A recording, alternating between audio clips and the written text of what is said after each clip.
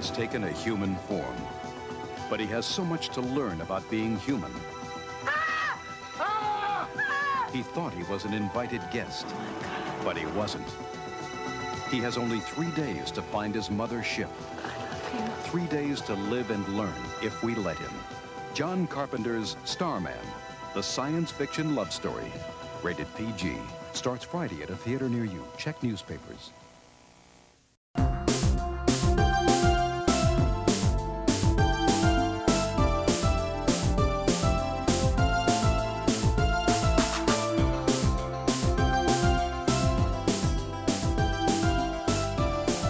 Welcome back to a brand new episode of Reconcinimation. I'm your host, John Diner.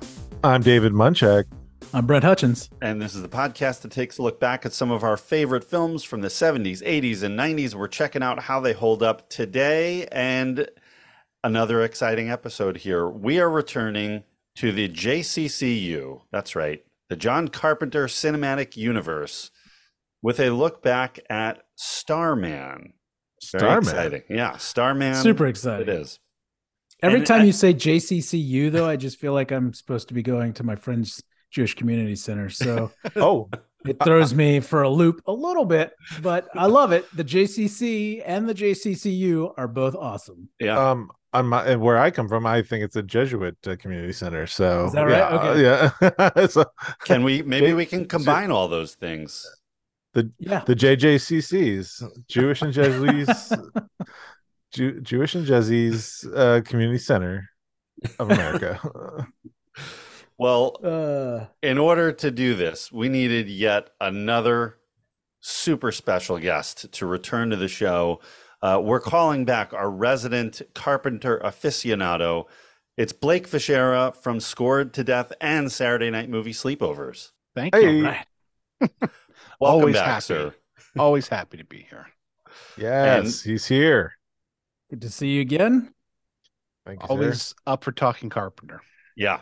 It's you're an expert. So anytime we talk Carpenter now, we feel like we need to have your presence. So I don't know if I'm an expert. There's a lot of experts now.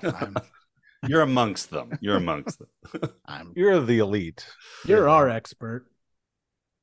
There's so much love of John Carpenter. You know, I know we brought it up before, but it's been really fascinating over, I don't know, the last 10 years, maybe a little bit more, of, you know, this huge wave of this rediscovery of a lot of his movies, and, you know, definitely a lot of, you know, filmmakers who've come up in the business and are now at a point of making their own films, whether they're studio people or directors or writers, that were heavily influenced, you know, a lot of them from our generation, heavily influenced by your Halloweens and your Escape from New Yorks and your Things and Big Troubles. And it's really, I think it's just awesome that he's gotten so much love over the last handful of years, for sure. Yeah, I mean, he's probably more popular now than he ever was. I mean, Yeah. especially Right. since he started doing the music stuff. But the internet kind of changed how everybody watches movies, learns about movies, communicates with others about movies, and it is very strange to be like our age and then go on social media and realize that, like, I don't know, we're not special anymore. You know, like all the stuff that we were the only people that loved it, or you only knew like a handful of other people that loved it, something that we bonded with like our best friends over. Yeah. Because it was us against the world. Now it's like everybody seems to love it. I There were remember just when more I had pockets of your people that you didn't that we didn't know about until the internet.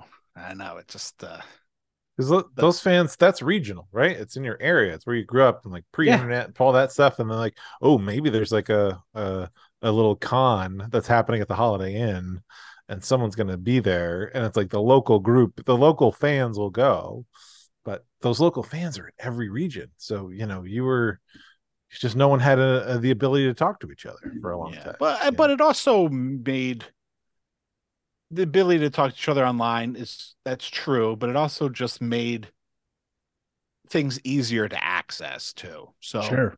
where like discovering like Italian horror movies in the mid to late 90s was like, a archaeological dig through. Yeah. It was a rite of passage for zombie fans through video stores and conventions and stuff like that. Now it's like everything's at everybody's fingertips. So everything's available now too, which is the other part of it. Not just finding the other people that love it, but now it's for the people that are being introduced to it. It's so much easier to access. So it's just like, I feel like it's just like that community just grows faster and bigger than ever before. Yeah, it's easier to access everything except Cocoon. That's all. That's the hardest one, but that's the most tricky one. What the hell? I remember in high school when I was really into my Laserdisc collection, and I got Escape from New York on Laserdisc, and it had the commentary, but also the a couple of those deleted scenes, and it was like a gold mine. None of my friends had even seen Escape from New York, period, and were so fascinated with it. And it was like in my little town, Somers in New York, like nobody knew about John Carpenter. A couple people had seen The Thing. They knew about Big Trouble, but that was it, and of course Halloween. But some of the other stuff, it was like I felt like I was showing all of these people for the first time, and now it's so hard to find that anymore. For anybody who's listening, don't be fooled. John's still really into his Laserdisc collection. This is true. It wasn't just in high school. Let's stop pretending. Yeah, come on. Can I talk about the Godfather saga again? Do I need to get into that? They're good. The quality's still good. But Starman was a movie that I really never saw. I remember glimpses of it. I remember shots of the end, the end sequence, and those colorful, the blue and the red lighting, and I remember that. But I used to mix it up with another Charles Martin Smith movie, Never Cry Wolf. I don't know why. Maybe they came out. Maybe I kind of saw both around the same time when I was a kid, but I used to confuse the two. But so this is basically a first time watch for me. Is that right? Yeah. Wow. What about you guys? All Blake, when was the first time you got turned on to Starman? I mean, it was probably a new release on video. My parents were divorced, and my dad had this crazy thing that you would go to Rite Aid and rent these tapes and then go home and you could watch them. And that's how I saw. I'm sure. Did I talk Christine with you guys? Yes. I can't remember. I probably told the story about renting Christine. My dad is like very much not a horror fan now, but he does not realize that he was largely responsible for my love of things like The Thing and Christine and all that stuff. But I remember watching it as a kid. So we must have been like 85. And because I remember just like not like one being like mesmerized by like the like Jeff Bridges becoming Jeff Bridges, the Dick Smith special effects, not fully understanding what was happening. Cause I was, I don't know, 7, 6 or 7. Yeah. So I always remembered it because of that. And I always remembered the music. And then when I was in high school, we had a photography classes, and the guy who taught the photography classes was also taught like a video production class, like a movie class.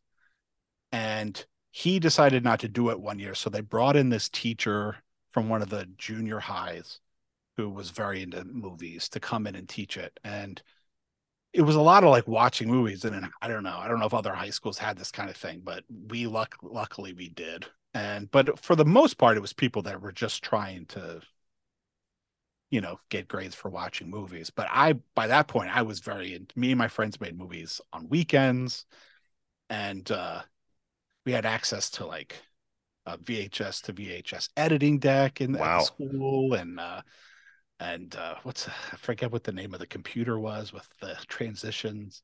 And so she was showing us all this stuff, which I didn't mind watching. I hadn't seen a lot of it. Like she was showing us like Fellini movies and stuff, Wow. but like my class just wasn't having it. Just was not into it at all. And I don't remember how it came about, but she finally just got like fed up with it. And she's like, I'm gonna bring in the list of movies I have, and you guys are gonna look through it and we'll just watch whatever the hell you want. Like she was just like she had given up. So she brought in like this, like, you know, booklet of printed out sheets with a list of movies. She had them all like listed. And she passed it around class. And somehow the movie that the class settled on was Starman. I, I don't know.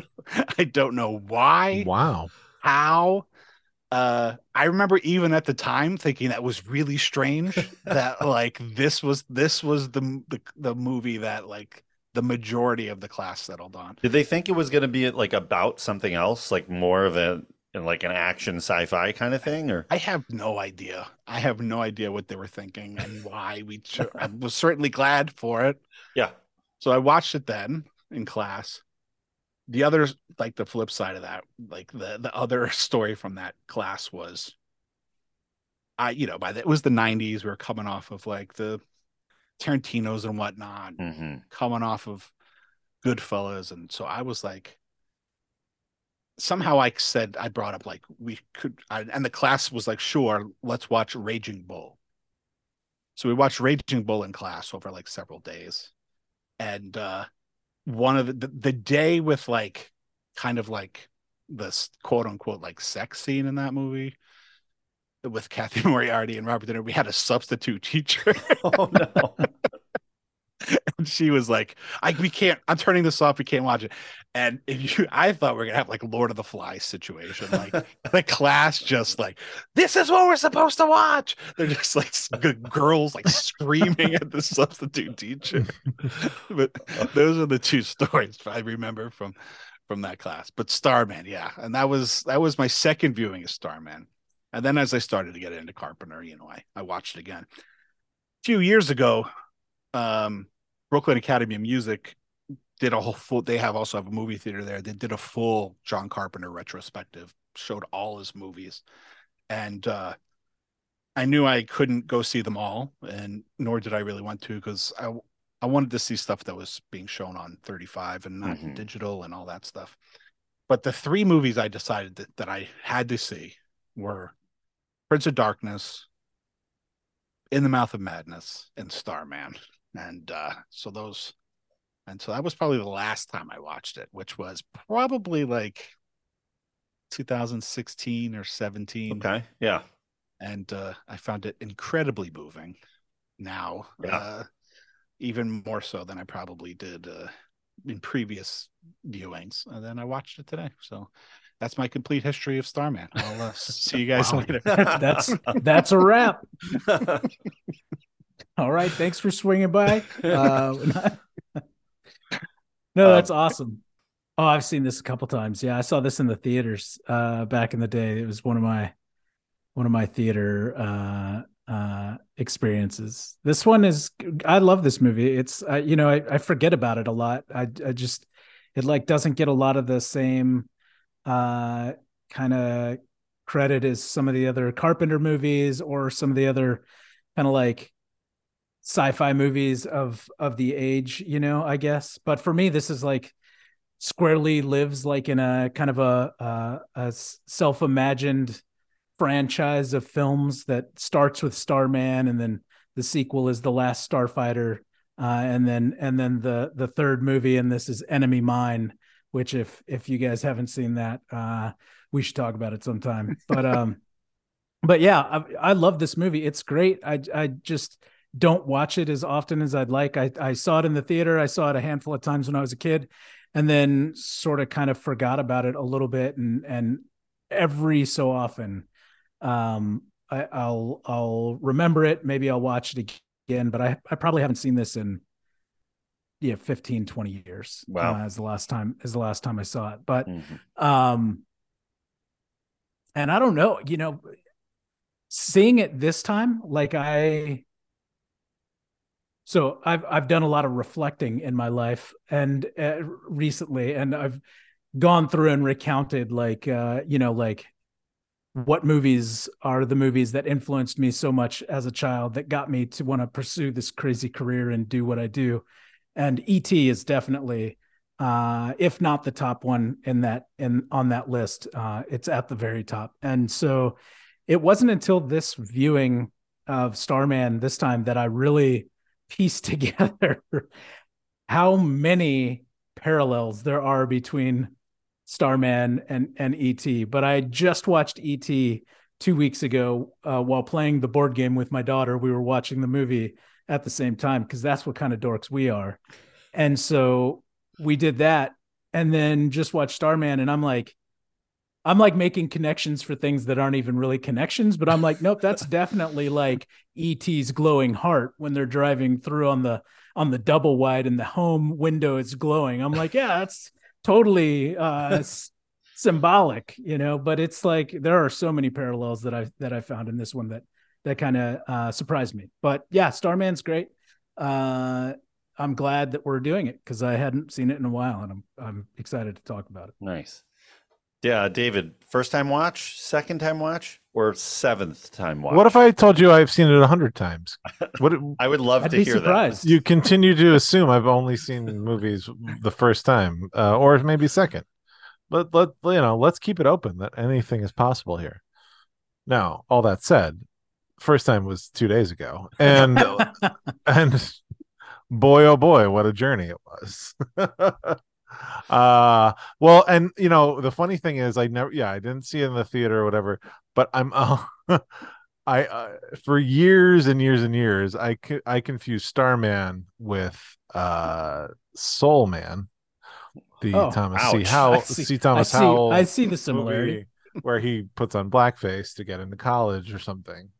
And I thought these were the same movie.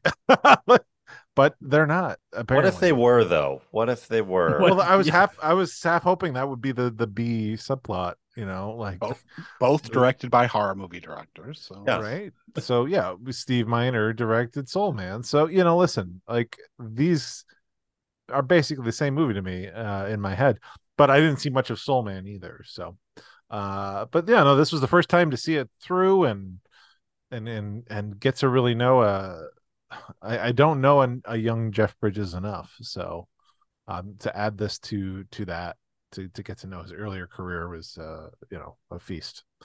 Yeah, you don't see a lot of airplay for a lot of the early Jeff Bridges stuff. I mean, Last Picture Show is Last Picture Show, but Against All Odds and The Morning After and like those kind of early 80s and late 70s things you don't really see very often, but it's really like Lebowski and Afterwards that's the Jeff Bridges that we know and is the popular one. He became quite an icon with Lebowski and Beyond. So yeah. But it's Jeff Bridges, man. Yeah. He's getting sucked into video games and oh yeah, making Tron. road I was gonna say, yeah, Tron.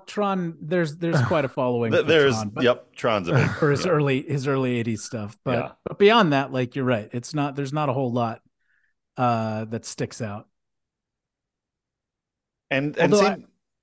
Sorry, I was gonna say, looking through his credits though, like earlier in his career, like seeing Nadine, like I remember when that came out, Tucker when that came out, Jagged Edge, like those were all pretty popular for the time, but they don't get a lot of talk. Like none of those, they don't have the staying power of a lot of the later stuff, like Lebowski and things like that. Well, it's like you got to have a movie that's embraced by like film schools, right? That's gonna that's where those are the movies that get shoved on the incoming, at least filmmaking community, and really a lot of those aren't.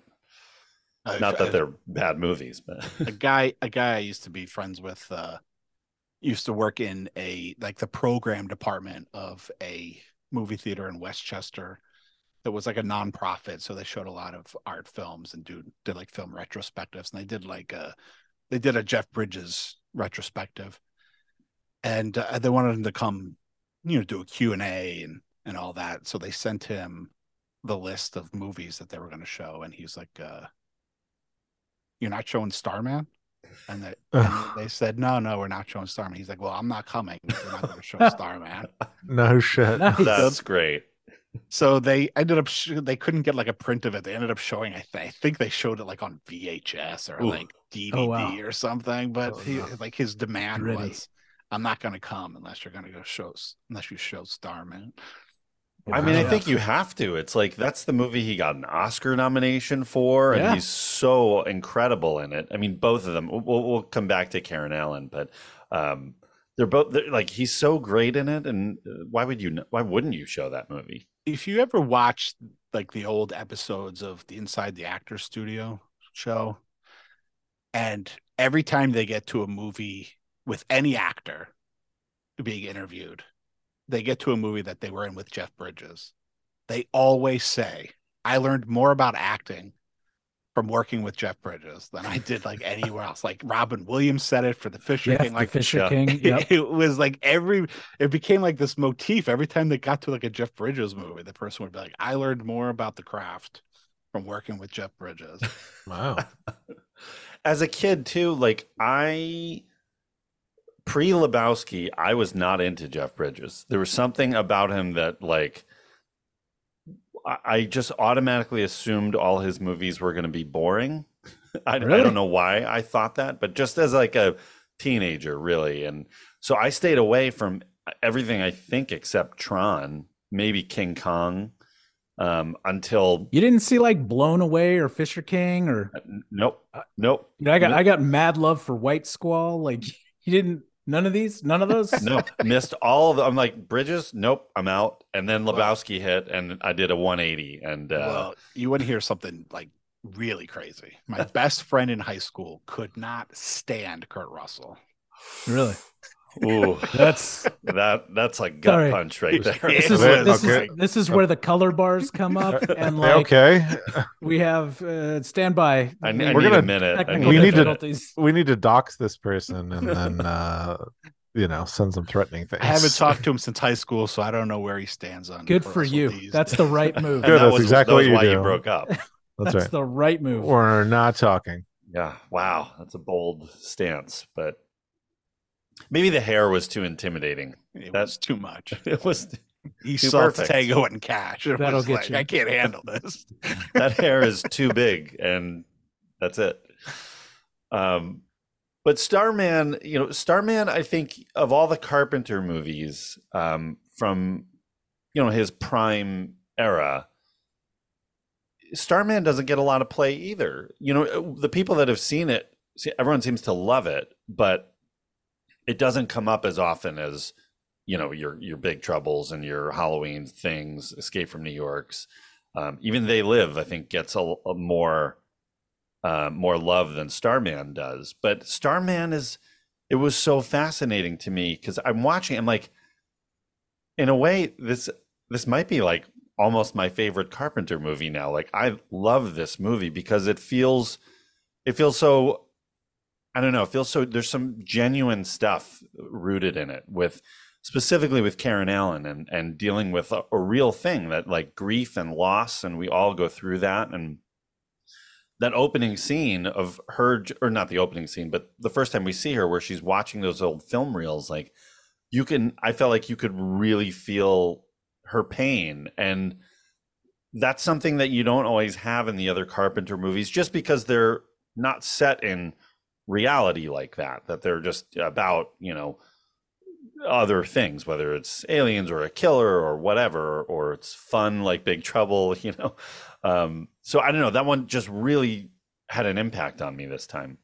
Yeah, this one is sci-fi, which is similar to a lot of or fantasy like that Carpenter's done in the past, but it's rooted in human emotion, which is like not something you get a lot of in some of his other ones. This is much deeper than that, and so I mean, and the performances are powerful, like both are Karen Allen and Jeff Bridges are both really, really good in this.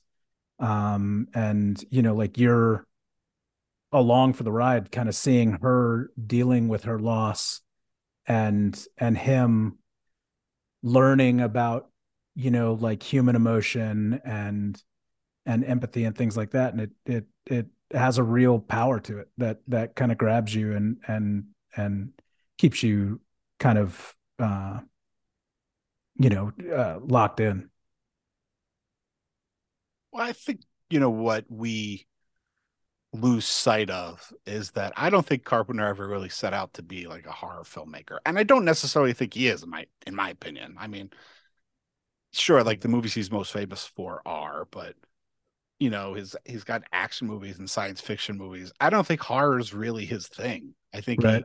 even Halloween was a job for hire. Yeah. Like Yeah. he was Yeah. hired to make a movie about a killer and babysitters, and so he delivered that. When I know his son Cody a little bit, and talking to Cody, I asked Cody once what's your dad's, Cody's his son, and I said, what's your dad's like guilty pleasure movies? And he's like West Independence Virginia. Day. He's like, anytime Independence Day, he'll watch Independence Day. Nice. That's hilarious. Which makes sense when the second answer is that like any like 50 science fiction movie, like that's really where like his heart is like 50 sci-fi. And then you see some of that in They Live, and Prince of Darkness is very much like his ode to the Quatermass movies. Mhm. And the Thing, and the Thing, which it's his version is very much rooted in horror. But yeah, I mean, he was obsessed with Howard Hawks, so The Thing was a big thing for him to do. And so I mean, I think in that way, Starman very much fits into like where I think like his heart is. But he's also like just like a classic filmmaker, I think, even in his own head. Like his heroes in filmmaking were guys like Howard Hawks and John Ford, and and so I think like doing a romantic comedy love story, a road movie, but also being able to put it, I don't even know if he would have cared whether it was a science fiction movie or not. I think he was given an opportunity and he wanted to take it. And the fact that it was science fiction probably made it seem like a not so crazy idea to have him do it on paper. And again, he very much considers it a work for hire, but it's one of the movies that he has said that he's most proud of. And so I think he got to, deal with a lot of different kinds of movies that he kind of grew up loving, or where his heart is. He's also very much a romantic, which you don't really get from anything. Every once in a while, I've seen him interviewed where it's like him and his wife, Sandy King, who he met doing this movie. Yeah, she was a script supervisor, right? On this, and now she's a producer. And he's very like lovey-dovey with her. You could just tell that he's like and the other thing is, if you read, I suggest this to any John Carpenter fan, is to read Adrienne Barbeau's autobiography, because there's several chapters about Carpenter because she was married to him, and the way she talks about him in that movie is in that book it's this like total like romantic, head over heels in love guy. So I think it's not so far-fetched when you start to you chip away at things and you find these little looks into more of what Carpenter is as a person and not a filmmaker, that you do see that he is very much a romantic and very much able to fall in love in like clearly like really like intense ways, and like not afraid to show it, in a way that makes this like his perfect movie. Yeah, kind of, in a lot of ways. Yeah. Well, that's as we continue to do more Carpenter movies, that's where I find myself, is like he likes telling stories of like human perseverance in a sense, but not like against insurmountable odds, but it's a sort of like humanity is always at a battle at war with itself in terms of like it's like your emotions, right? And like where you fall with things, and like are you going to be the good guy or are you going to be the bad guy? And there's a lot of gray area, but ultimately, where's your morality? Where's your ethics taking you? And I think I think with everything, he's more or less optimistic. Like, but he in all of these different types of movies, whether it's like a straight up horror slasher or this romantic sort of like fish out of water, or or just fighting evil or fighting the bad guy, like there's an optimism to the whole thing. And like so it's like he can do all of these kind of different movies. You wouldn't necessarily know, the uninitiated wouldn't know that the guy who did Starman did Halloween, like like Yeah. or it wouldn't like really. Well, and But this is go ahead. Sorry, go ahead, David.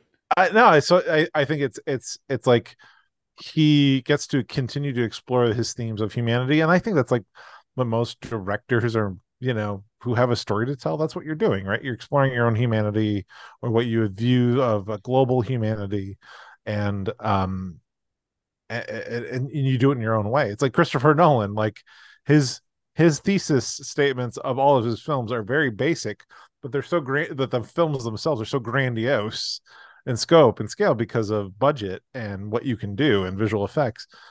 But like Carpenter was always doing the same thing, and countless directors are doing that same thing, that like exploration of humanity. And I think it's great to be able to like move out of like he doesn't live in one specific genre, I don't think.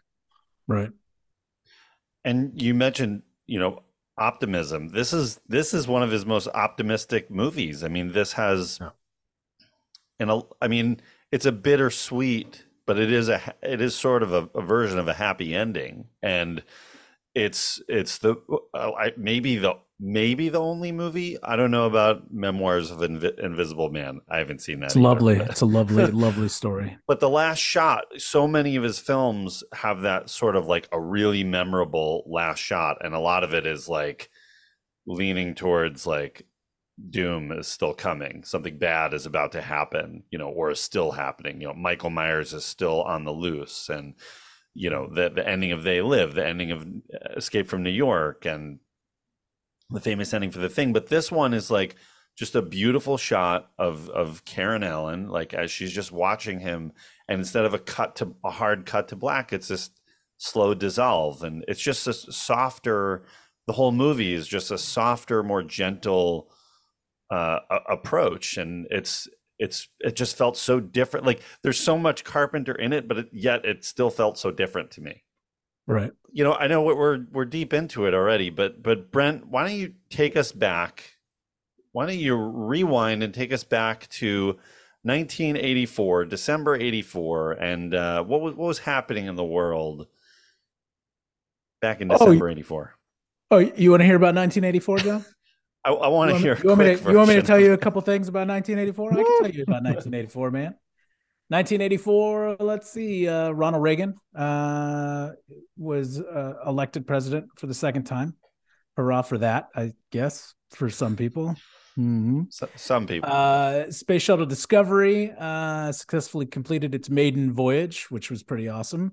And then we've talked about this a couple different times, but the Iran-Contra affair was kind of another big news article, but that was mostly going to unfold earlier in 1985. But the initial kind of breaking stories started happening in late 84. So, but let's see. Top 3 songs of the year were When Doves Cry by Prince, Like a Virgin by Madonna, and Wake Me Up Before You Go by Wham.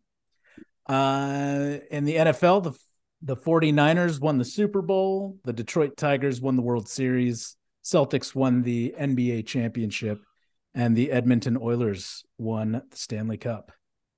And there were a ton of great movies in 84. 84 is a good year. It's not 82, but it's... I don't know. Look, I know 82, everybody's all gooey for 82, but man, 84, you got Temple of Doom, Ghostbusters, Gremlins, Beverly Hills Cop, Karate Kid, Splash, Police Academy. The original Nightmare on Elm Street, You Terminator. can just stop at Police Academy. Never Ending Story, Red Dawn, The Natural. Like, come on, dude. Like, there's like this list goes on forever. Yeah. That is not all the movies. There are hundreds of movies that came out that year that are equally just as awesome as those that I just listed. So I'm sticking with 84 as quite possibly the best year in film history. All right, I got to vote for 84. Yeah, I'm into it. 84, pretty impressed. It also marks the last album that Van Halen did with David Lee Roth, which is right. Very true. Like called 1984. So yeah, exactly. So many things happened in 84. George Orwell, 1984. Like, come on, you can't even. It's like, yeah. What are you gonna do? Did David Lee Roth ever reunite with them? He had did, right? Yeah, he did. Except for they wouldn't let Michael Anthony, the bass player, back. For some reason, Eddie was mad that he had continued to play with Sammy Hagar after they kicked Sammy out. But Michael Anthony's like, look, I need a job. It's definitely no pettiness revolving around any of that. So they brought in Wolfgang Van Halen to play bass. That was in the 2000s. I don't remember what year it was. But I'm Dave. All right, David, why don't you, for those listening that maybe haven't actually seen Starman recently, can you give us a quick recap of it? Sure, yeah. No, written by Bruce A. Evans and Reynold Gideon and Dean Reisner, and directed by John Carpenter. Starman follows the adventure of an out-of-this-world alien. Starman follows the adventure of an out-of-this-world alien who befriends a young widow by taking the physical form of her deceased husband, Scott. Now, they'll have to avoid shady government authorities and scientists in the road trip of a lifetime to get this alien to his pickup point so he can finally go home.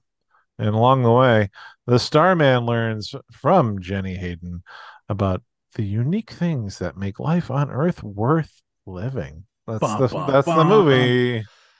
My favorite part of the movie actually is just the fact that Ted White is in it, who also had Friday the 13th, the final chapter in 1984. So, and I think Romancing the Stone 84. It is 84. Yes. Yeah. So he had a trifecta. That's a big year. The year of Ted White. Yes. There's never enough Ted White. Never. Nope. All right. So, okay. So you mentioned Bruce Evans and Reynold Gideon developing the script, and it's kind of tough that they end up getting sole writing credit for the movie, because it's my understanding that Dean Reisner really injected a lot of the, what we know and love about Starman was all from him. Blake, is that kind of your recollection? Yeah, I mean, I know Carpenter has said that like a lot of the heart that's in the movie comes from him, and he did something like 9 drafts of it. Yeah. Oof. With 6 different directors, supposedly. Yeah. Or a bunch of different directors. So. But ultimately, the Writers Guild deemed that he didn't add enough to it to. Right. So he didn't get any credit at all, or no screen credit. Oh my goodness. Yeah, and he was a big writer at the time, and it's kind of a shame, but this was in development for 5 or 6 years, and was one of those that just kind of sat there in kind of development hell at Columbia for quite a while. And they were also developing Steven Spielberg's Night Skies, which may be familiar to some of you. Brent, you remember AKA E.T. the Extraterrestrial? Yeah, I've heard of that one. So developing both at the same time, and Columbia ends up dropping Night Skies and sticks with Starman, which in the long run, Starman is we love it, and it's a great film. I wonder if they regretted it at the time. They had to. I don't know, right? Like, is E.T. without Spiel? Well, I feel like Spielberg was still attached to it. I mean, it was his project, but they just would have been. I don't know. They would have gotten all that money. Yeah, but it may not have been E.T. I think is what. Yeah. Yeah, it might have true. stayed Night Skies. Exactly. Not as catchy of a title, you know. No, Um, seems a little more superficial. Yeah. Night Well, you Sky. always need like any of these great films, like you need that right concoction of creativity of the director and the studio who's either allowing them to make their movie or fighting against them, which is also helping them make that movie, you know. Uh and you know, the right group of people making it. So it all worked out for Mr. Spielberg. Need the right ingredients. Yeah. A lot of different directors, like at one point attached to this movie. Tony Scott, Adrian Lyne, John Badham, Peter Hyams. All those guys are touching on it and involved in some capacity before it ends up back with Carpenter. I don't know what movie, like any of those directors, like it would have been a very different film in their hands. Agreed. I was just trying to think of that list, and I'm like, would any of those directors have come close to what we got? And the answer is no. I don't think so. Well, it's also because you have to take into account that, you know, like each one of those directors and however many directors, like they each, like Dean Reisner did like new drafts, including like the stuff that Carpenter wanted, you know, like he was changing the movie for every, you know, director. I think it's also worth noting that like it was, you know, it was like purchased by Michael Douglas in like the mid to late 70s. Yeah. And that's like how it got like off the ground. But yeah, of course. I mean, even if they all would have made a different movie, even if it was the same script. But I mean, there's everything points to the fact that each one of them had like a different, if they even got far enough. Yeah. To actually like be actually working on it and not just be like in the running and discussions. You know, the script changed so many times that, you know, yeah, obviously it would have been a very different movie. Yeah. Yeah. I mean, I think like Tony Scott at the time is doing, you know, just coming off The Hunger, which is, I just watched that for the first time last year. And, you know, that's a very different kind of Tony Scott than the Top Gun and everything after that version of Tony Scott. So I don't know what kind of movie he would have made here. You know, Peter Hyams was very into the sci-fi kind of aspect of it. So really could have changed it and de-emphasized the love story and made it much more about the, you know, the government chasing down the alien kind of aspect of it. But Carpenter comes in and he's really the one that emphasizes the love story and the road trip, you know, setting of it. I think mostly comes from him. Yeah. There was also, I don't know under whose authority, but apparently there was a draft at one point where the Starman flew. Oh no. Like Superman. Oh no. So I don't know what story that was, but apparently there was even a draft where that happened. So it's clearly went through many different into different directions and in different versions. But yeah, definitely Carpenter. I think well, you know, it's a weird aspect. It's a weird time in Carpenter's career. He's coming off The Thing, which damn near ruined his career. Which is just insane to think about from today, you know, that movie could have gone over that badly.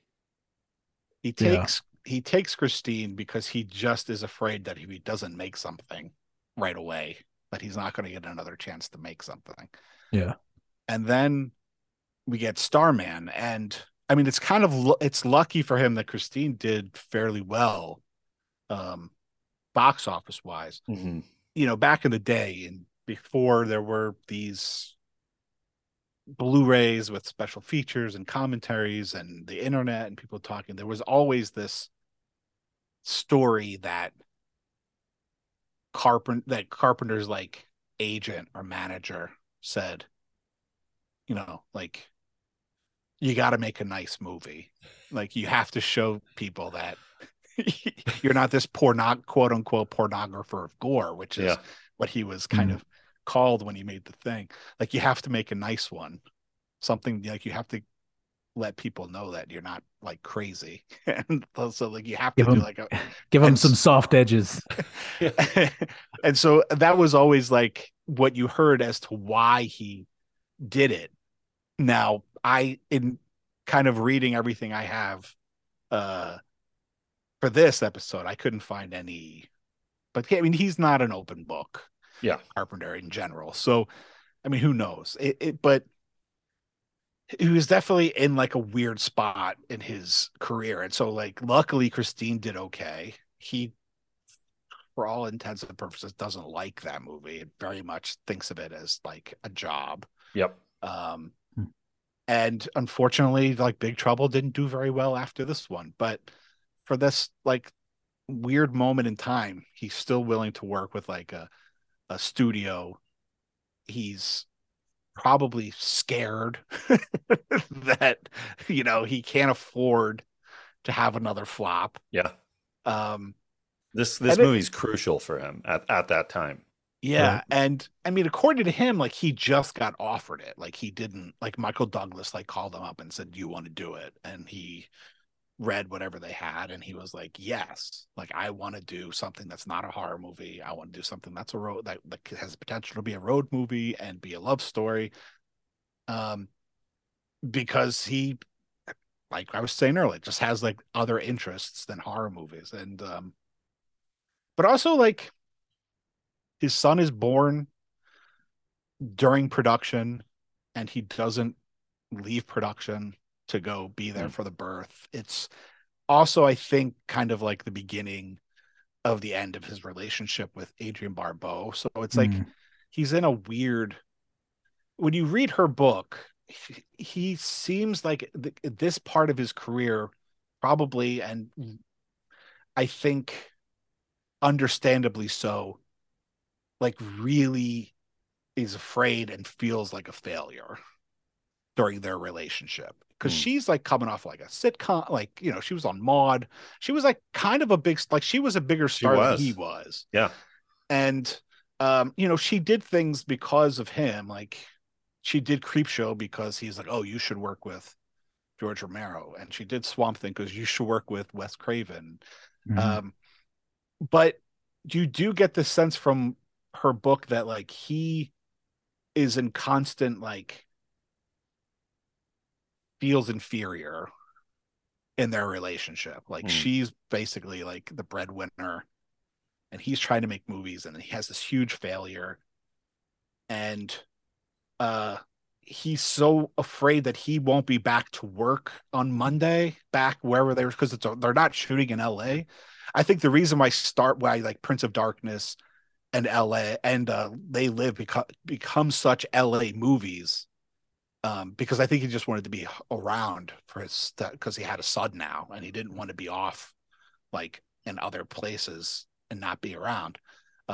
And for the most part was able to shoot like 9 to 5 and be able to pick up his son from school and all that stuff. But at this point, I think he's just like in a really weird spot in his professional and also like his kind of personal life. And he comes back from this movie, and, you know, according to her, is kind of miserable. Like, she expected that he'd be like fucking psyched that he had a son, and he was, but he was at the same time, like, I don't know, like, just in a weird headspace. And then like a month later just said like, "Look, I don't want to be married anymore." You know, so it was like a month after returning from shooting this movie, he's just like, "I don't want to be married." And I met somebody, and though it's not romantic, we have a lot in common, and it just made me realize. And I wonder if that was Sandy King. I don't know like the trajectory of their relationship, because I know she basically then works on all his movies after that. So I don't know when that becomes an item. But so during Starman, he's certainly also in a very weird kind of like personal space and headspace in his personal life. So it's a very strange time for him. It's a strange time to be making such a romantic film. Yeah. As he's falling out of love with his romance is falling apart. Yeah. Shall I tell you what I find beautiful about you? You are at your very best when things are worst. Yeah, I mean, as far as his career goes, totally see that he's really, it's really important to stabilize his career at this point. If he has another miss, I mean, I guess The Thing was such a disaster that alone could have sunk him, and thankfully, like, Christine kind of, stopped that downward slide, and then now he's got to try and go back up, which he is able to do for the most part here. But and it's interesting that he didn't get scared off by ET. That ET comes out and that doesn't shelve this whole entire project, because it's got to be, I think the studio wanted similarities to ET, but also wanted to change it enough so it's not just like an ET imitation.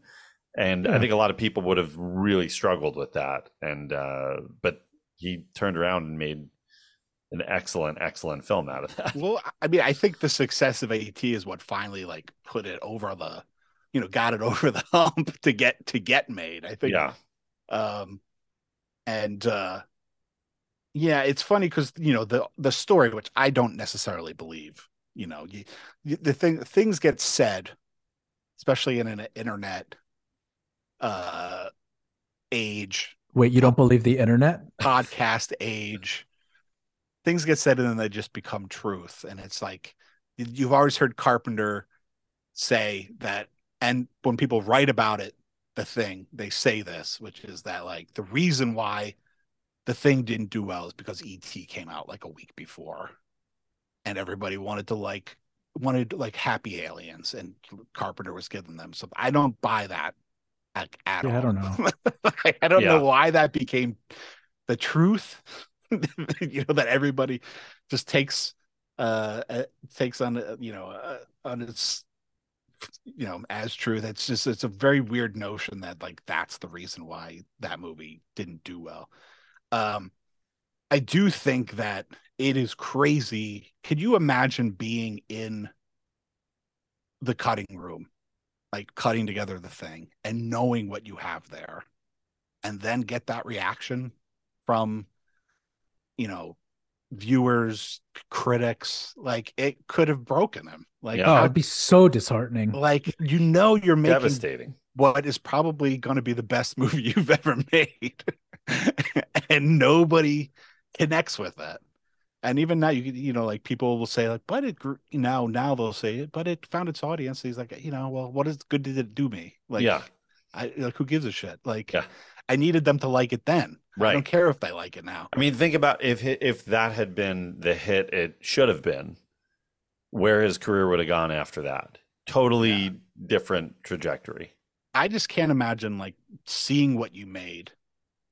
I mean, even like everybody's probably their worst critic, right? So like he probably didn't think it was as good as like, people think about it now, but he had to know it was something special in some way. Like, how could you not? Like that it worked. At the very least, he knew it worked. Yeah. Right. And the fact that like people didn't see it that way had to just like, I can't imagine like how that could have screwed with like I don't think he thinks of himself as an artist, and I don't necessarily think a lot of people do.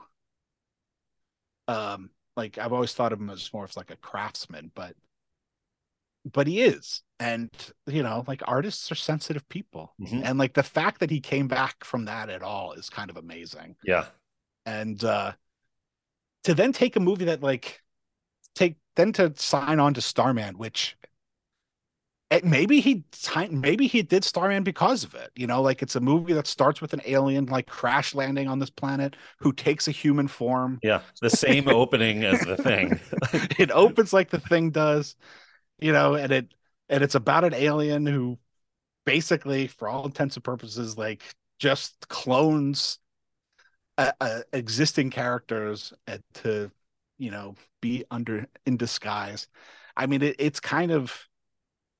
it's like the parallel universe version. It's like mirror version of of the Thing, or the Thing is the mirror universe version of Starman. Yeah. And maybe it was part of his motivation, was like, okay, well, like, you want a good alien, you want a good thing, I'll give you a nice thing, like, I could do it.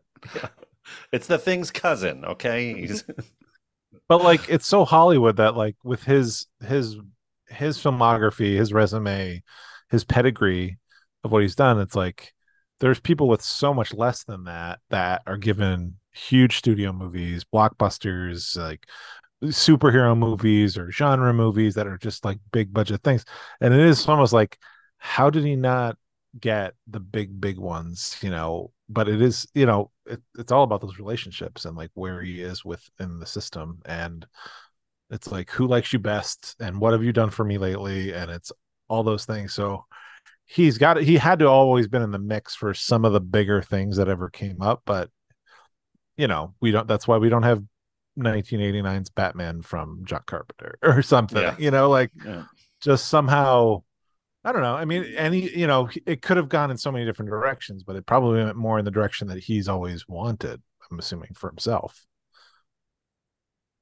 Yeah, well, after Big Trouble in China, he just decides that he doesn't want to work for the studios anymore.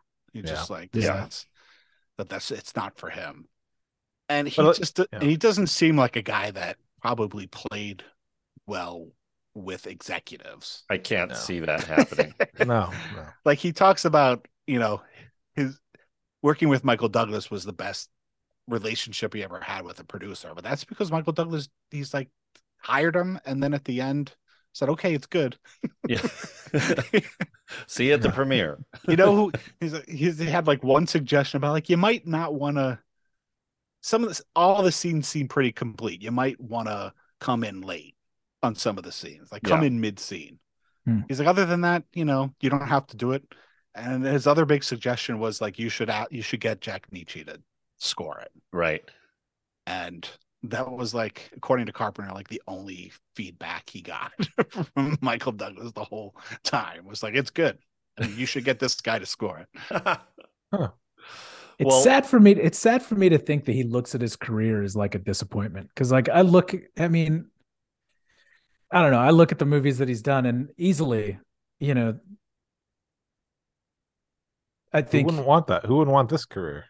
I know. I mean, for me, I mean, just myself, like in my own personal bubble, like 4 of his movies are in my top 25, like, of all time. Right. It's like, that's crazy. Like, no other director has that many movies in my top 25. And I'd be hard pressed to find any kind of list of like cult movies anywhere where he doesn't have 5 movies on that list that are like squarely in the top tier of like cult movies all time. And it's just like, I understand cult movies aren't like immediate success and things like that, but like, to be John Carpenter and think that he's like, he's, I mean, maybe he's not like this anymore, but like at a time, it sounds like, it was a little bit of a pity party, like just having a hard time with how things were going. But like, man, like, that's shocking to me, because like the stuff that he has done and the movies that he's put out there, and even the lesser known ones like Starman, we're talking about tonight, like, dude, this guy makes great movies. Like, but he had to wait like 25 so incredibly years. Rewatchable. Yeah. I mean, for some of them, yeah, for sure. It took that long, decades for people to come around on him, though. So I can understand why he's, was kind of bitter for a long time. I totally get it. For me, like, that time frame doesn't make sense, right? Because like, I've been a fan of his since I first started seeing his movies. Like, he's always been a guy who's made these movies that I love. Like, and it wasn't until I got much older that it registered with me that like I was in the minority. Like, there was not a lot of people, not until, like you were mentioning earlier, Blake, about, the internet and like bringing like-minded folks together, like I just assumed, oh, I liked it, everybody must like it, right? Because I was young and naive and didn't know any better. But no, that's not the case. So like, he's always been like a directing, genius, a top tier directing, like he's always been in my top tier. And it just like blows my mind that like the only reason he's in anybody's top tier, or it seems, is because like of the cult stuff that's kind of come later on. But man, like, yeah, on Saturday Night growing... Movie Sleepovers, I always talked about like I became in like the late '90s. He was like one of these filmmakers that even though his name's above the title, in all his movies, like I didn't put two and two together until In the Mouth of Madness, and then I saw that movie and it changed my life forever.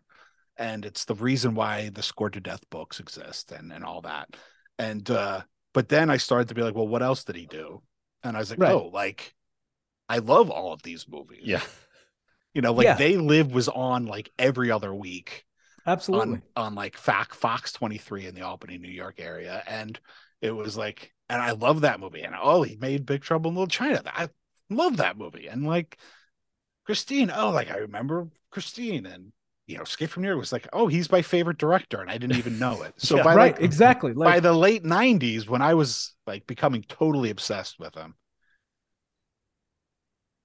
when I talked to other people who were into movies, and even like John Carpenter, was like there was no love for the Fog at that time. There was like no love for They Live. There was like, you couldn't find Assault on Precinct 13. Dude, I saw Assault on Precinct 13 when I was like 11 years old at late night on HBO. And I was like, this movie's awesome. But to your point, Blake, like you're right. Like I loved all these movies. I couldn't have told you that they were all directed by John Carpenter until I got a little bit older. But like the fact that I had seen all these movies and I loved every single one of them, and then found out it was the same guy who made all of them, it just blows my mind that he didn't have like just a major career and following, because all of these are like so good. They're all so good. Yeah, I mean, totally. But like the Fog is what, like 80? Yeah, 80. Yep. And then 80. like, so in like 97, 98, like all the people I know who love movies think The Fog is his crappy movie. And I mean, and maybe it's not one of his best movies, but like, that's like, oh no, like that one's bad. Like just straight up bad. And It's that like, not. and that They Live was like, They Live, I think, has had a resurgence for other reasons. Probably for the same reasons that people thought it was bad in the late 90s, like it's kitschy, like there's no way around it. Like it's a particular flavor. Yep. And it took a lot of people to come to enjoy that flavor. But now They Live is probably like one of his most popular movies. Like you go see like retrospective screenings of They Live, and it's a packed house, and they're all the time. It feels like, at least here in LA, like there's a They Live screening. It feels like every couple of months, and it's like you said, packed. Yeah, like it's taken forever, and then he became a rock star, and then it was like it just kind of like everybody got on the John Carpenter like bandwagon. Like everybody's on board now. Like now, it's just so, like my mom knows his name. Even though my mom watched those movies with me when I was in high school and stuff, she didn't know who he was. Yeah. But now, like he's like almost a household name in certain ways. Yeah, but like I think sadly, I think he does probably look back at his career with not total like pride and like being thrilled about the way it happened, about how it all went down. Like I think he's probably for the most part, proud of the movies he made. But I don't know if those are all movies that like he would have chosen to make if the career went the way he kind of was hoping it had gone. Yeah, because they're all reactions to the previous film or the couple of previous films. So I just am like in shock. Like I'm sitting here looking at it, and every movie from Halloween, every like feature movie, not like I haven't seen any of the like I haven't seen Elvis, and I haven't seen Someone's Watching Me, the TV movies. Although I hear Elvis is pretty good, but I haven't seen it. Yeah. But like everything from Assault on Precinct 13 through Memoirs of an Invisible Man. I know I was joking about it earlier, but like when that movie came out, like I didn't know it was Carpenter, but I watched it a bunch and I remember enjoying it a lot. Like every single one of those movies are good. Like there's not a Or bad great, movie. you know? They're at least good. Yeah. At least good. At a minimum. You know, and okay, I haven't seen Prince of Darkness, but I'm watching that tonight. Like I've decided looking at this. I would say Body Bags is his first movie where I'm like, I don't know. That one I didn't really But even like that was much. a TV. Those were TV movies. Yeah, that's true. I would say his first not great movie was Escape from LA. For me. Like that's the first one that he does, and I'm like, And you know what's funny for me? That I think that's the movie that really like brought my attention to Carpenter. When that came out was when I was like, oh, I've always heard of Escape from New York, but I hadn't seen it. So I saw that. I had already loved The Thing and Big Trouble and They Live. And then so I started going through his films again. And then same thing as you guys, like start putting it together like, oh yeah, the same guy made all these movies. I mean, I didn't love Escape from LA, but all the other ones I loved. So put all those pieces together. But he is proud of Starman. That's one of the ones that he has come back to, that he is proud of that one, and he's, and he should be. Yeah, absolutely. Yeah. It's yes. That's what I'm saying. He should be proud of all of them, though. Yeah, they're all good. He probably is. He didn't set out to make bad movies, right? Nobody does that. Yep. So. Yeah. I mean, I think, like I said, I think he's proud of the movies he made. I think he likely holds some resentment for the fact that people love him now and they didn't love him then, and that his career could have been different had that happened. But he does get a chance to make like a fairly big budget, studio picture that's, not a horror movie, with a fantastic cast, and a solid script, and he delivers like a really great movie with Starman. Now, about the cast, now, Jeff Bridges is such a fantastic performance here, and he's so immersed in it, and what he's able to do, and take, like, I don't know if it's true or not, but what I had read was that he studied birds and used like bird mannerisms in that jerky way that he kind of moves his body, and that it's an alien trying to learn human mannerisms, and they're not going to have it down right in the beginning, but then by the end it's a little smoother, not totally. But I wonder what would this movie have been like if Kurt Russell had played Starman? And if Kurt Russell had played the Roddy Piper role in They Live. I was always curious, like, why did Kurt Russell not do They Live? It feels like a perfect movie for him. But this one too, I mean, he would have been obviously had more on his plate as far as, pure acting goes. But I don't know, what is there a reason why were they just doing different things at the time? I don't know. I have heard rumor that Carpenter actually wanted Jeff Bridges to play MacReady in The Thing. Oh, now that I can see too. No offense, Kurt. Yeah. But. And I don't know why that didn't happen, but he ended up going back to tried and true Kurt.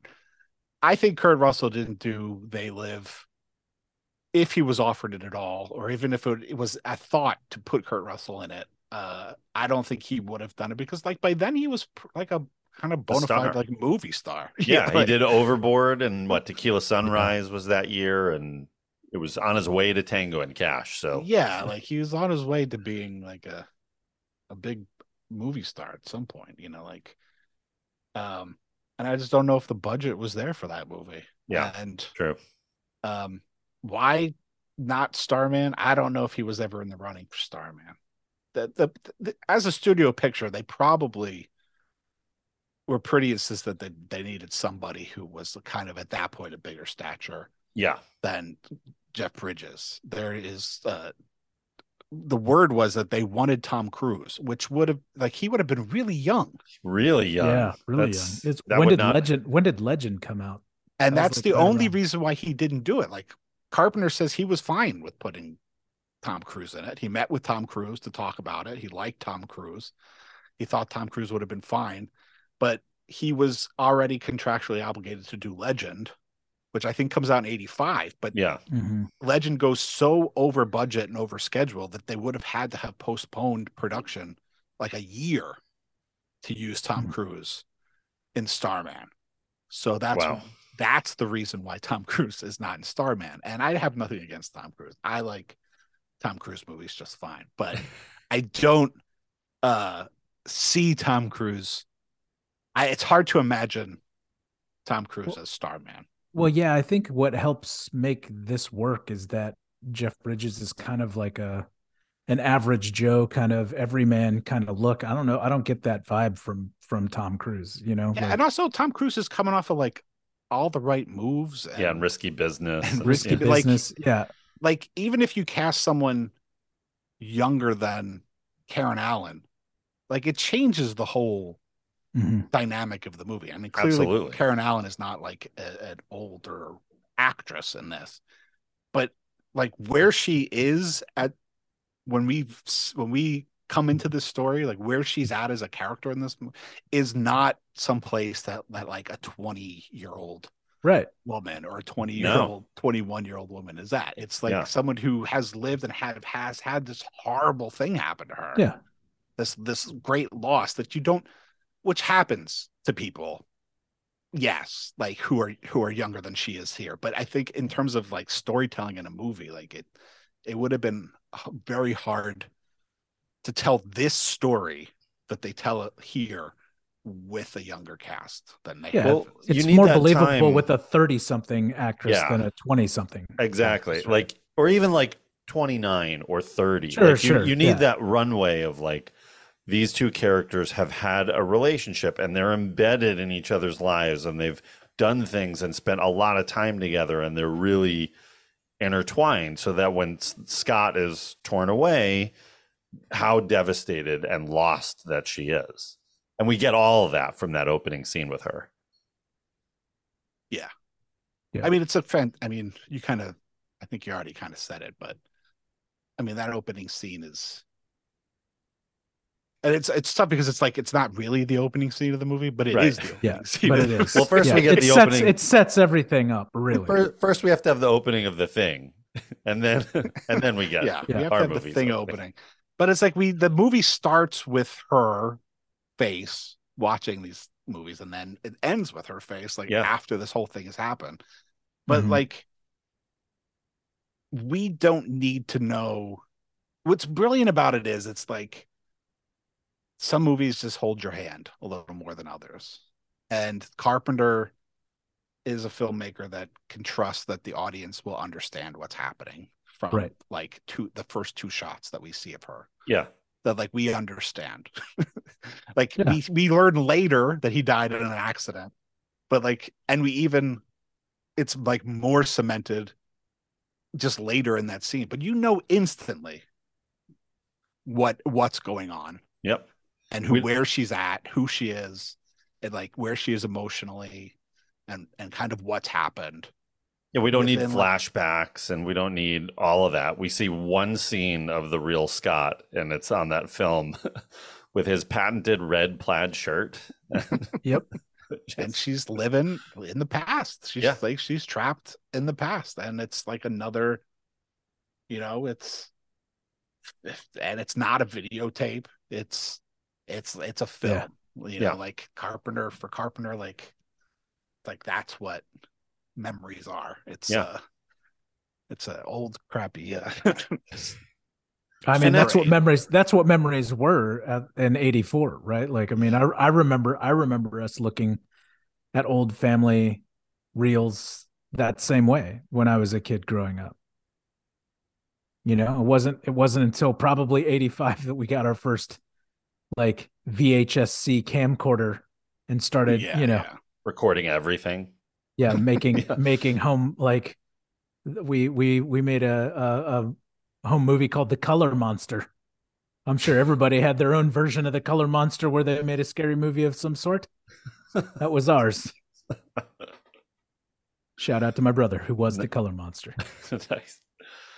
But this opening, like I mentioned before, like I think all of us can identify with that, I think we all experience grief at some point in our lives, whether as a kid or as an adult, or someone in our family has passed away at some point. And so we know what that, what loss feels like. And that's what's really at the core of this movie. And that now she's got a second chance to really deal with that and address that grief and process it. And, in reality, we don't really get that chance, but here she does. And it makes sense to me. Like when he shows up, the alien, the blue light comes in, and the one thing that probably the one thing that didn't age well in that movie is that when the light is looking at the picture album and you see Jeff Bridges kind of pop up out of the picture and do this rotation. You don't like the bioscan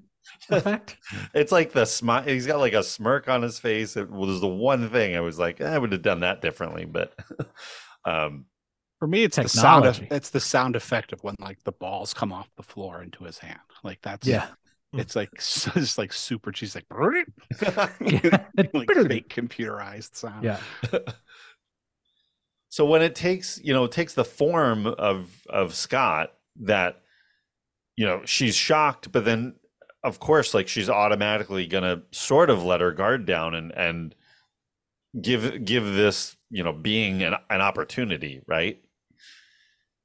As if it came and like stayed in its alien form, obviously she's just gonna run away screaming. Yeah, well, he even says it later after she explains what like a little bit jumpy is. Yeah. He says like he basically tells her like I took this form so that you wouldn't be a little bit jumping. Yeah. Like he knew well enough that he had to come as to something she recognized, or she wouldn't have helped him. Yeah. I mean, she still lost her shit at first, right? I mean, of course. Yeah. But the two of them, their chemistry is so strong and they work so well together that through the whole, their whole road trip journey, because he has to get to a point in Arizona, right? Meteor crater. Mm-hmm. That been there. Me too. Me too. Yep. Got pictures. Took pictures. I haven't been to the bottom. Not where they were. I don't think you can go to the bottom. I don't think so either. Yeah. But they did. Yeah. Well, it was 1980, 84. So then they got things were different by an alien ship. That was the last trip down to the bottom. Yeah. But he's got to get there within, was it 3 days? Yeah. Or like his physical body is just going to start dying. Yeah. It's got Dark Man syndrome. Dark Man syndrome. That's right. The flesh is not going to survive. So yeah, same ticking clock as ET. I'm just putting it out there. Yeah. No, there are definitely similarities between the stories. I got a list of them. Just saying. Well, 3 days is also, as a lot of these kind of alien science fiction movies are, like, 3 days plays into, Christ's resurrection and all that too. Like 3 days, 3 days is a popular number. It's a popular number. More JC references here. That's right. So the Jesus Christ cinematic universe. But I totally bought the journey of their relationship as we're along for the ride with them over these 3 days, that the chemistry between the two of them and the arc that it takes, that the scene with the deer and where she just kind of oversees him as he resurrects this deer, that he's not a violent, he's holding the gun for the first part of their road trip. So she's still considering him a threat. Obviously the whole thing is scary, but he's literally pointing a gun in her face for a second. And, but by that point later on at the restaurant, that, the way she sees him revive this deer and let it run off to live again, I think that's the moment that really wins her over, because that's also where she's about to split and run off. Yeah. Right. Yeah. There's definitely a change in her understanding of what his like intentions and what he's about are at that moment. Yeah, she's at least willing to like at that point, at least willing to see it through, right? See these like I don't know, what it's going to be like when we get to Arizona, but I'll go with him. Yeah, I mean, definitely, it's the resurrection of the deer, but then it's also the fact that he gets the crap kicked out of him. Is the other thing that I think makes her stay. But yeah, I mean, definitely the resurrection of the deer is. You're right, absolutely. It's kind of where she sees like, oh, okay, like he's like it's definitely safe, and that like he's so far beyond like hurting somebody that he's resurrecting things that have been hurt by somebody. Yeah. Yeah. Like he doesn't even understand like the purpose of the hunt and the hunter and all of that. Like he's just, that's just not part of his makeup. Obviously not where he's coming from. This isn't something that happens. Yeah. Well, and he hasn't hurt her, right? He hasn't hurt her, and he's bringing this thing back to life. His fascination, the little details of his fascination with food, and like how in love with food he is. It's like all that wins her over again, and the fact that he's the image of her love. What's the matter? Stuffed apple pie. Good. It's terrific.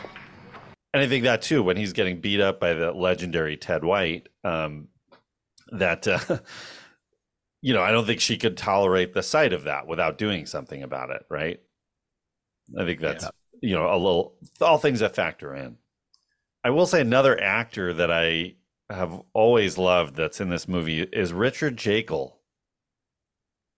I've loved that guy since He's the George Fox, the government, the government guy who's trying to hunt them down. But I loved him in The Dirty Dozen, and he was in so many westerns in the 70s, and he's a great character actor that's in a million movies. Although I guess I probably had seen him as a villain before, but I always liked him. So I was like, oh, Richard Jekyll's in this. Okay, great. I'm even more on board now.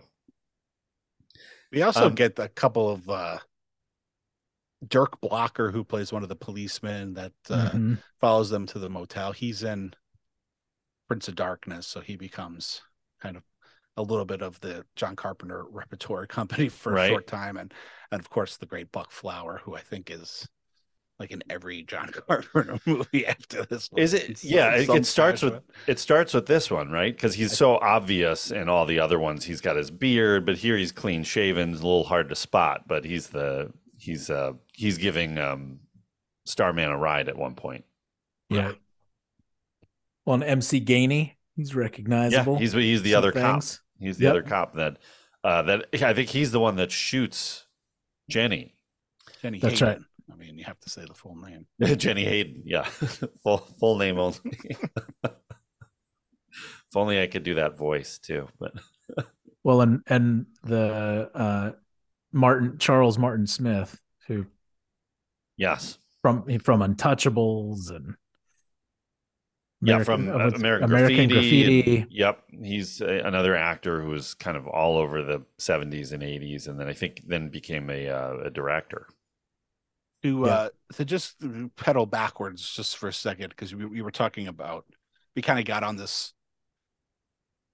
avenue of talking about the actors and stuff, and go because we started talking about, you were talking about Jeff Bridges' performance, and it was always kind of like legendary. And Carpenter, he kind of says it in the featurette for the Blu-ray, although he doesn't include himself in this, but it was always kind of notorious that because they shot the movie out of order, that like everybody on the crew, and it used to be, the story used to be Carpenter as well, but I can see maybe it's not, like really thought this movie was going to suck. Like really thought Jeff Bridges. His acting was just like, what? It was just like so awful. extreme. Like, they didn't know like what he was doing. And because they shot it out of order, like one day he's acting this way, and like another day he's acting this way, and like they didn't see like any kind of like continuity. Like it was like people were like behind the scenes, like like laughing at him Like, for what this the hell? performance. And I had always heard the Carpenter was also pretty worried, but when you hear the way it's talked about now, like it seems like Carpenter and Jeff Bridges did work pretty closely with how the performance, like what he was going to do. So I can kind of believe that Carpenter was kind of just like trusted Bridges and knew what he was going for. But yeah, apparently the crew was just like, what is he doing? And then once kind of like the movie was edited together, like they kind of realized that like he had planned it out, even though like Perfectly. yeah, like it's a subtle difference when you see it like all like laid out, but it really is Right. like a big change Yeah. at the end of the day. Like the way Yeah. he does it, and like he just kind of he mapped it out scene by scene, like everything that he was going to do. Even when they shot the home video footage, like he's the one that made the faces. Like he knew like Right. these are the things I want to mimic. Mm. Like it was like Carpenter wasn't like make. Did they shoot that first? Yeah, they shot it It had to like be, a right? couple of weeks before Yeah. they shot anything else. And they had apparently done like 2.5 weeks of rehearsal with him and Karen Allen. The first big chunk of it was primarily them figuring out like what Jenny and Scott's relationship was. Mm-hmm. And then kind of then they went on to figure out what like her and Starman's relationship was. And like you had said, Jeff Bridges, one, he had kind of thought about it like a child. Um, the bird thing is, I think, really clear once you kind of hear that he's kind of like the way he moves is very bird-like. Yeah. He also said he had a friend. He said when he makes movies, he like opens up his like phone book back then and looks at the people he knows, and he tries to think in this case like, who do I know who I wouldn't be surprised if I found out they were an alien. And it was this guy who was a dancer, and he was like, oh yeah, like, so he called that guy up and met with him, and it was a friend of his, and apparently they worked on a bunch of stuff together on the movement, and he would make videotapes of all these ideas and send them to Carpenter, and Carpenter would say, I like that, I don't like that. And so they kind of worked through it that way, which is like Bridges kind of did it on his own, but was like getting Carpenter's feedback the whole time. And Carpenter always said like how he kind of figured out the bird thing was on the script that Bridges had on set. He had he had drawn this big picture of a bird on like the title page, and Carpenter's like, oh, okay, like that's what he's doing. Sure.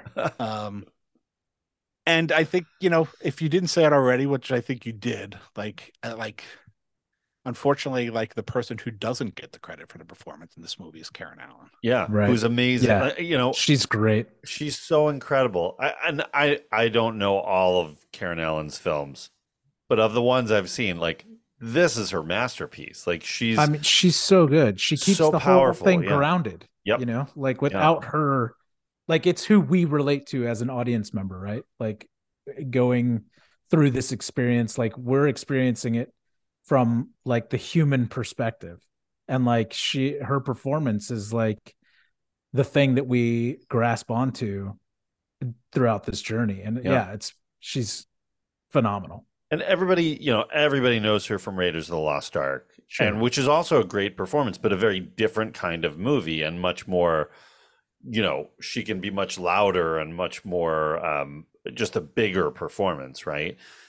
But what else? It's like there's Animal House where she's a side character, really. Cruising. And cruising. Yeah. Yeah. Yeah. Yeah. Which is, I think in the same universe as this movie. Both. This is after her character in Cruising leaves Al Pacino's character. This is a sequel to Cruising. That's right. Yeah, exactly. That's what I'm saying. Yeah. Well, it's interesting because, it's like we're seeing humanity and Earth through his eyes. but we're seeing the story through her. Like, but she's our conduit into the story at the same time. Yeah. It's really kind of like a brilliant juxtaposition in terms of just like storytelling, in that way. And he gives her like all the credit. He's like, I'm only, like she has to act against this, and I can only react to what she's doing. So, he gives her, a lot of the credit for the success of his performance. Also, the thing I didn't really think about till right now is like knowing, if people haven't watched the movie yet, spoiler alert, that she's impregnated by the end of the movie, and like the way she handles him a lot in the earliest, like, is kind of very maternal. Yeah, in true. A lot of ways. Yeah, she's taking care of him, and teaching him and explaining things to him like he's a child, because he is a child in that sense. Right. Yeah, and I think you really do buy the fact that she's fallen back in love with him by the end, that they've gone through that journey together, right? And that, she is, because at first when they're in the hotel and she starts to automatically like undress in front of him, she stops herself. And it's not too much later in the movie where, she accepts it and has fallen in love with this version of, I guess, this version of Scott. I mean, it's not really Scott, but it sort of is in a way. But, this Starman is like a beautiful being, a beautiful creature who cares about, life and people, and that they've fallen in love with each other. And I don't know, I think that it's so, all along the way, I think Carpenter, the way he handles it, and it's not so over the top, and like a lot of his films, he keeps it very simple and straightforward. That there's a lot of many other directors would add in, I need more of this and I need more of this, and we've got to, do something exciting here in the middle. It's like, nope, it's just a straightforward story for them, and it just feels like the best combination between Carpenter, Jeff Bridges, and Karen Allen. Yeah, well, he shoots it. It's, other than maybe Prince of Darkness, which you guys will eventually see, it's like his least Carpenter looking movie. Yeah. Mm-hmm. And it's partially because like the way he shoots it is,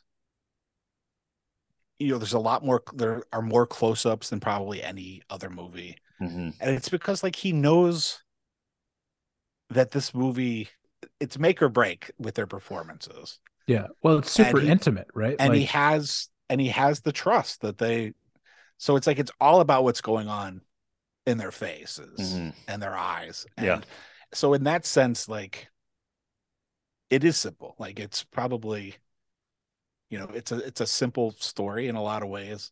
And so he approaches it and just lets the story do what it needs and should do in that way. And that's right, why we intimate. love Carpenter. It's not just it's intimate in that most of it's in a car, a small intimate space, but it's also obviously intimate because it's this relationship. Yeah. In terms of what you were saying before, I've always been fascinated, and you start to see it more as you get older, obviously, or at least recognize it more, I think. It's like there's these little relationships that you have that just like only last for as long as they're going to last. It could be like sitting on the phone with like a tech person trying to help you fix your computer, and you're sitting on the phone with them for like 2 hours, and at the end you're like, hey, well, see you later, dude. and it's over. Or like, I was on jury duty for like 4 days, and then you develop like a relationship, like this weirdly intimate relationship with like this group of people, and then it's over and you never see them again. And so in that way, like, I feel like even if he didn't look like Scott, like, it's believable to me that like people could fall in love in 3 days, given like the circumstances, the close quarters, and the fact that he is kind of like this weird resurrection right of her dead husband, just like seals the deal for me. You know, like, yes, it was believable. Like I totally bought it. Yeah. Going back to the score, which I was shocked, by the way, to not see John Carpenter's name on that, on that credit. That I just assumed, and it does. There is a little bit of the Carpenter touch in that music, but it's a brilliant score. I mean, you're the score expert. How do you feel about it? Yeah, well, it is kind of funny that, in a lot of ways, Morricone delivers a Carpenter score, right? At least the theme. Yeah, for sure. The main theme, and then this one. I mean, it feels like a Carpenter score in that it's synthetic,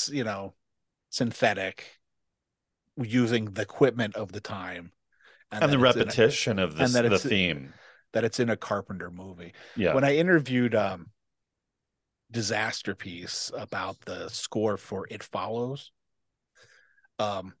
I had gone back and I had listened to the score, and when that movie came out, everybody was talking about how that score was so Carpenter-esque. But when you really listen to that score, it's kind of not. I mean, it is, but it's really not as much as everybody was kind of making it out to be. But what I kind of discovered, and I talked to him about, was I think why people think it's so Carpenter-esque is because of the way it's used. It's not so yes, it sounds like Carpenter because it's a synthesizer, but really the sounds don't sound like him. The score itself doesn't sound like him. But the way the filmmakers used that music was very Carpenter-esque. And I feel like it's the least Carpenter movie the way we think about Carpenter movies. But just by way of him placing the music where he wants it, I think makes it work in a Carpenter-esque way. Yeah. And it's a synth score using the same kind of equipment that him and Howarth were using for his other scores at that time. I forget his wife's name, but Jack Nietzsche samples his wife's voice, who was a singer, and plays it on the keyboard, and that's what we hear there. But Nietzsche was always kind of like this, like wacky composer. He did some other Jeff Bridges movie, coincidentally. I can't think of the title of it now, but he composed it using like wine glasses full of liquid, and like, wow, like rubbing like crystal glasses, just like rubbing the brim. Yeah, I mean, in a lot of ways it is very Carpenter-esque, but in a lot of ways it totally isn't. There's nothing, I'm not saying anything profound about it, but it works. And that's it's very powerful. I mean, especially the end. I mean, it totally had me. I was feeling all the feelings there at that final scene. But I mean, maybe a little bit over, because he uses that theme throughout the movie. Maybe just a little bit too much, but in hindsight, but still really powerful. What I feel about Carpenter's movies, back when he was like a teenager, what's his name? Who's the Schrader? Paul Schrader wrote a book about transcendental cinema when he was like 19 or something. And he talks about transcendental cinema, about like there's 3 stages of a transcendental film, and the last stage is like stasis. And I've always felt like horror movies in general, but like Carpenter's movies, they kind of fall into like that structure. And like I always feel like the credits of a Carpenter movie are like the stasis, where everything's happened and you have to, like, as an audience member, you sit there with it. Decompress a little. When I watched it, this Starman this time, I was like totally gonna like flip over to the commentary during the credits to hear what they like them wrap up, but like with the music and the Carpenter font, like I just had to like sit there and be in that stasis at the end of this movie, coming off of that shot of Karen Allen, and just like sit with it until the credits were done. Yeah. Like like I was saying earlier, a lot of his film, or almost all of them, have that really powerful final moment. And in a way, it's done differently but it's just as powerful in a very, much more emotional way than some of his other movies. But same thing. I just sat there and just like felt the feelings and let the entire credits run through with that score playing. When I saw it at the retrospective films, like the theater screening, like I was a mess. Like I cried when he gives the speech about like what he likes about humans. I cried at the end of the movie. Yeah. Yeah. I just like it just on the big screen with like an audience. Like it just like every bit of it just like worked. It just like he was playing me like a fiddle, that John Carpenter. In that instance. Like I was totally just like into it, and it just all hit me the way like I would assume he wanted it to. And I love how it is that bittersweet ending. I was very worried watching it, really for the first time that, and it's not very Carpenter to do this, but like, was he going to get on because it's his planet, it's his whole planet that comes down and scoops him up, right? Like that's not I don't something think like so. It's unclear. Okay. It's unclear. I think it's just a big sphere, like the ones he holds in his hand. Got it. And what we're seeing is the reflection of the crater, and the sky. Got it. In like what I would assume is like this metallic sphere, or some other, non-Earth element. But I was a bit worried. I'm like, are they going to kill him like right as he's getting away, like so many other Hollywood movies would do? And thank God, no, we got she gets scooped up into a lab at the end of this movie. Oh yeah, she's done. She doesn't keep that baby. That thing is ripped out of her stomach. Well, there was a TV series. This got dark. But I think just a beautiful ending for a beautiful movie. Should we let's talk a little box office and see how it did at the financially with a little box office glory. Nice.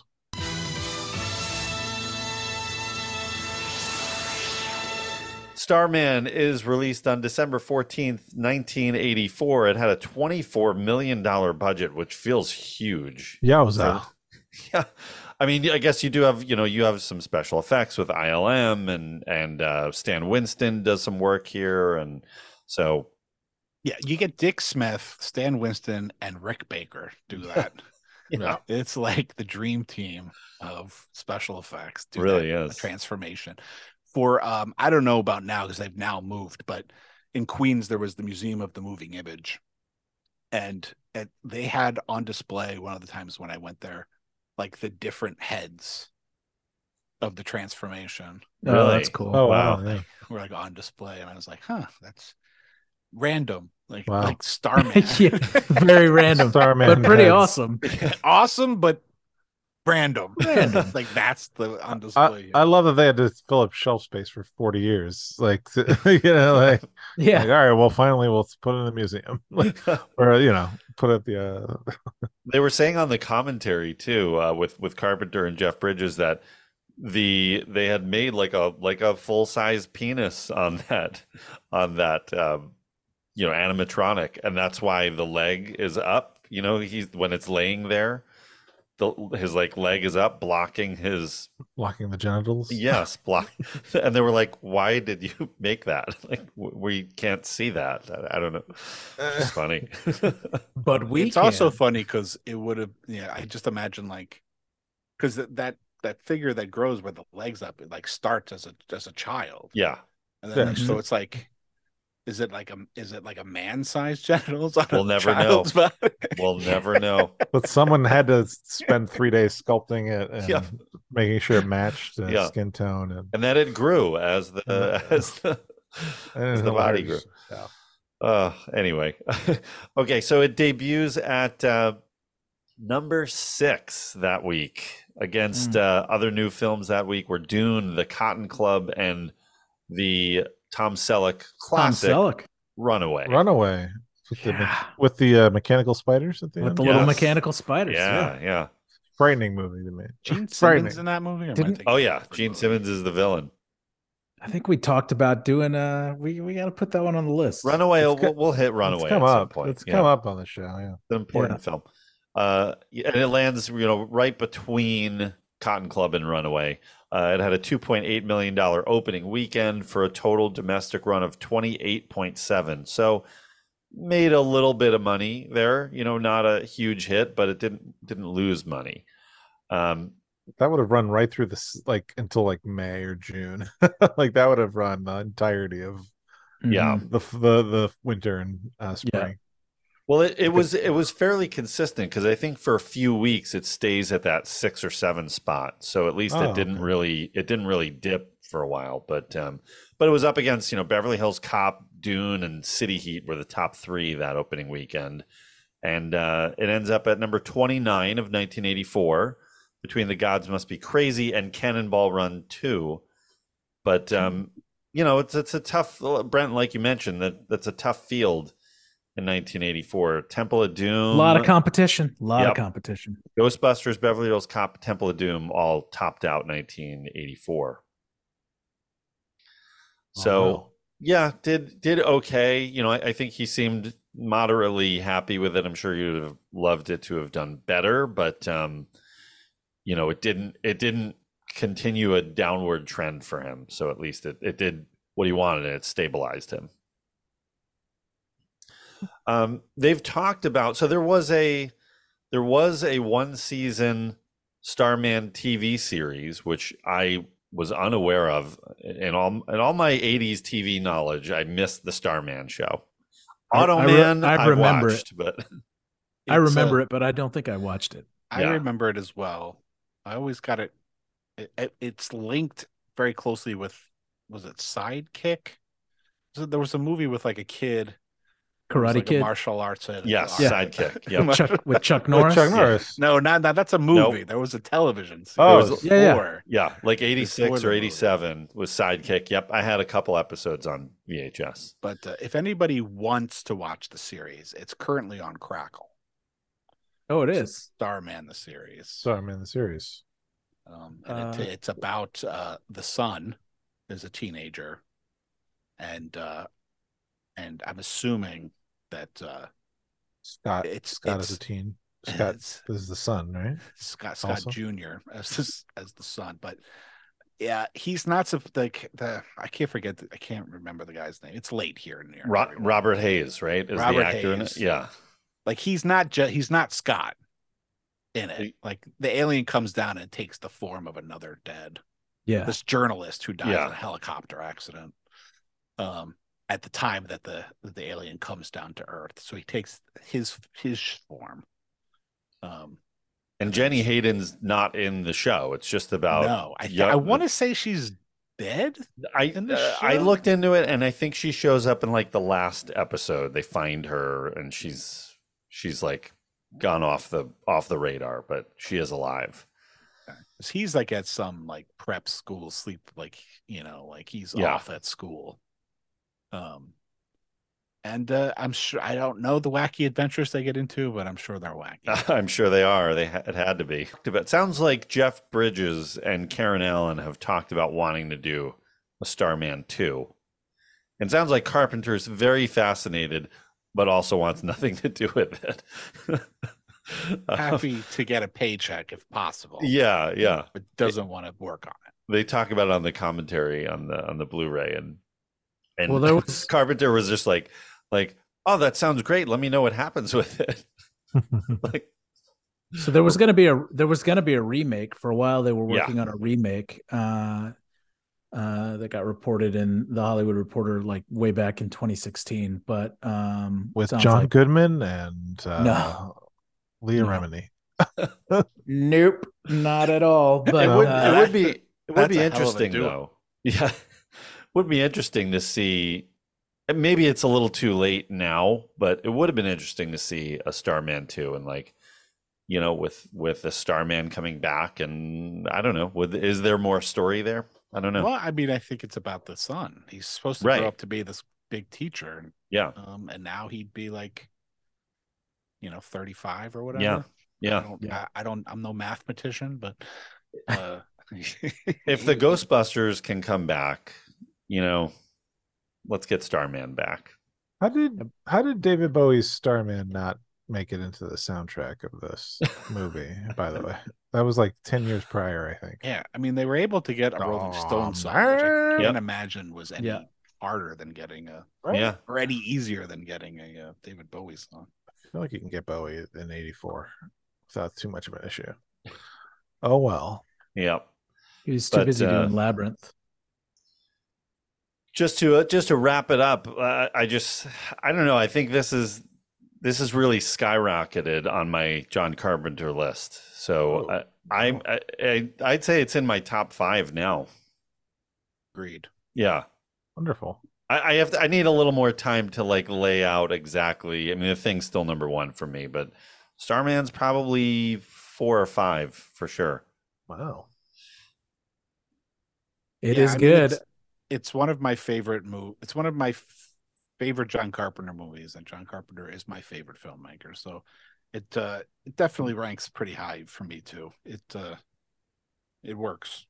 Yeah, and I think on a rewatch too, like I watched it twice, not in a row, but in back-to-back days, and I felt even more invested in it the second time. So I feel like it's a movie that's got a shelf life for sure. Yeah. It's good. It's rewatchable for sure. I think it still resonates. Like people could, if you've never seen it before, you could watch it. And there's nothing like in this that's egregious that takes you out of it that, like dates it so much other than the fact that there's, no cell phones and things of that nature. But it's still a great story, great performances, easily digestible, totally worth watching. Yeah.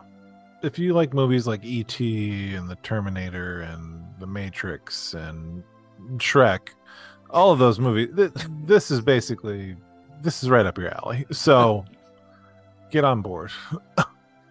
Well, Blake, tell us what's going on with everything in the world of Scored to Death. What's happening in your world? Well, I'm in the middle of making a documentary based on the Scored to Death books. For people that don't know, I have 2 books out: Scored to Death, Conversations with Some of Horror's Greatest Composers, and Scored to Death 2, More Conversations with Some of Horror's Greatest Composers, which are in-depth interviews with film music composers who have made significant contributions to the horror genre, including John Carpenter, who's in the first book. And I'm in the middle of making a documentary that is going to be not so much a documentary version of the books, but kind of a companion piece that's going to focus more on how music works in horror movies. So we're in the middle of doing that, shooting that, and working on a companion. The movie is a companion to the books. I'm working on a music album that's a companion to the movie, which is very close to going to the vinyl plant pressers. Wow. Having not ever done it before, there's just like every time I think I'm done, I'm like, oh, I need to fill out this form, or like, oh, the artwork needs to be done this way and this color space and all that stuff. So in an effort to make sure that I get everything done correctly, it's going a little bit slower than I was hoping it would. But it's a collection of horror movie theme songs covered by an assortment of composers and musicians, including Alan Howarth. Doesn't really do a cover, but he takes an existing track that he did for a more recent horror movie and kind of does a new edit of it for the album. But we have a very interesting collection of themes ranging from Stepfather 2 to stuff from Day of the Dead. Nice. Richard Christie, who's a drummer, but he also works on the Howard Stern Show. He covered a track from The Fog, a Carpenter track. So doing that, it's doing it for people who gave money to the Kickstarter campaign to raise money for the movie, but we're going to have many copies extra that I will figure out a way to make them available, probably through Bandcamp when it's done. And then like the Kickstarter account, kind of like all the proceeds for that will go into the movie. And I do a podcast on occasion called Score to Death Radio, where I do an assortment of things. Sometimes, most of the time, I'm just kind of a DJ, and I play film music cues, usually horror, but having now dedicated like a decade of my life to horror film music, the next couple of episodes are actually dedicated to movie theme songs from the 70s and 80s. Oh, very nice. Some horror, but also some other things, a lot of adult contemporary sounding stuff. Gotta change it up a little. Some dance music, some of course Stan Bush needs to make God, yeah. And that's all Scored to Death. And Saturday Night Movie Sleepovers, Dan and I are occasionally still doing episodes. Not as much as we used to, but we're working on quarterly. That's the plan. We try to deliver one every quarter. And each of our respective shows has recently released a Dead Heat episode. So for all the Dead Heat fans, you can check out both of our shows. That's right. That's great, man. You got a lot going on, and we're always cheering you on for all the projects that you have. We are going on. Thank you. Absolutely. Appreciate it. And we're always honored to have you come on, and especially talking about John Carpenter. And I think you'll be back here sooner rather than later, as we're heading directly as this drops into our Shocktober programming. So we've got some Friday the 13th and Nightmare on Elm Street and Halloween stuff coming up. So that'll be fun to get you back for one of those. So looking forward to that. I'd love to. It's always a good time. Nice. All right, and you can check us out. We're Reconcinimation Podcast on Instagram and Facebook and Twitter, and check out our back archives at reconcinimation.com. Drop us a 5-star rating and a review. It always helps the show, and we appreciate it very, very much. Quick thank you to our friends E.K. Wimmer for the theme music and Curtis Moore for the poster. And we will see you next time for the beginning of our Shocktober episodes. Perfect. Bye now. Take care. See ya.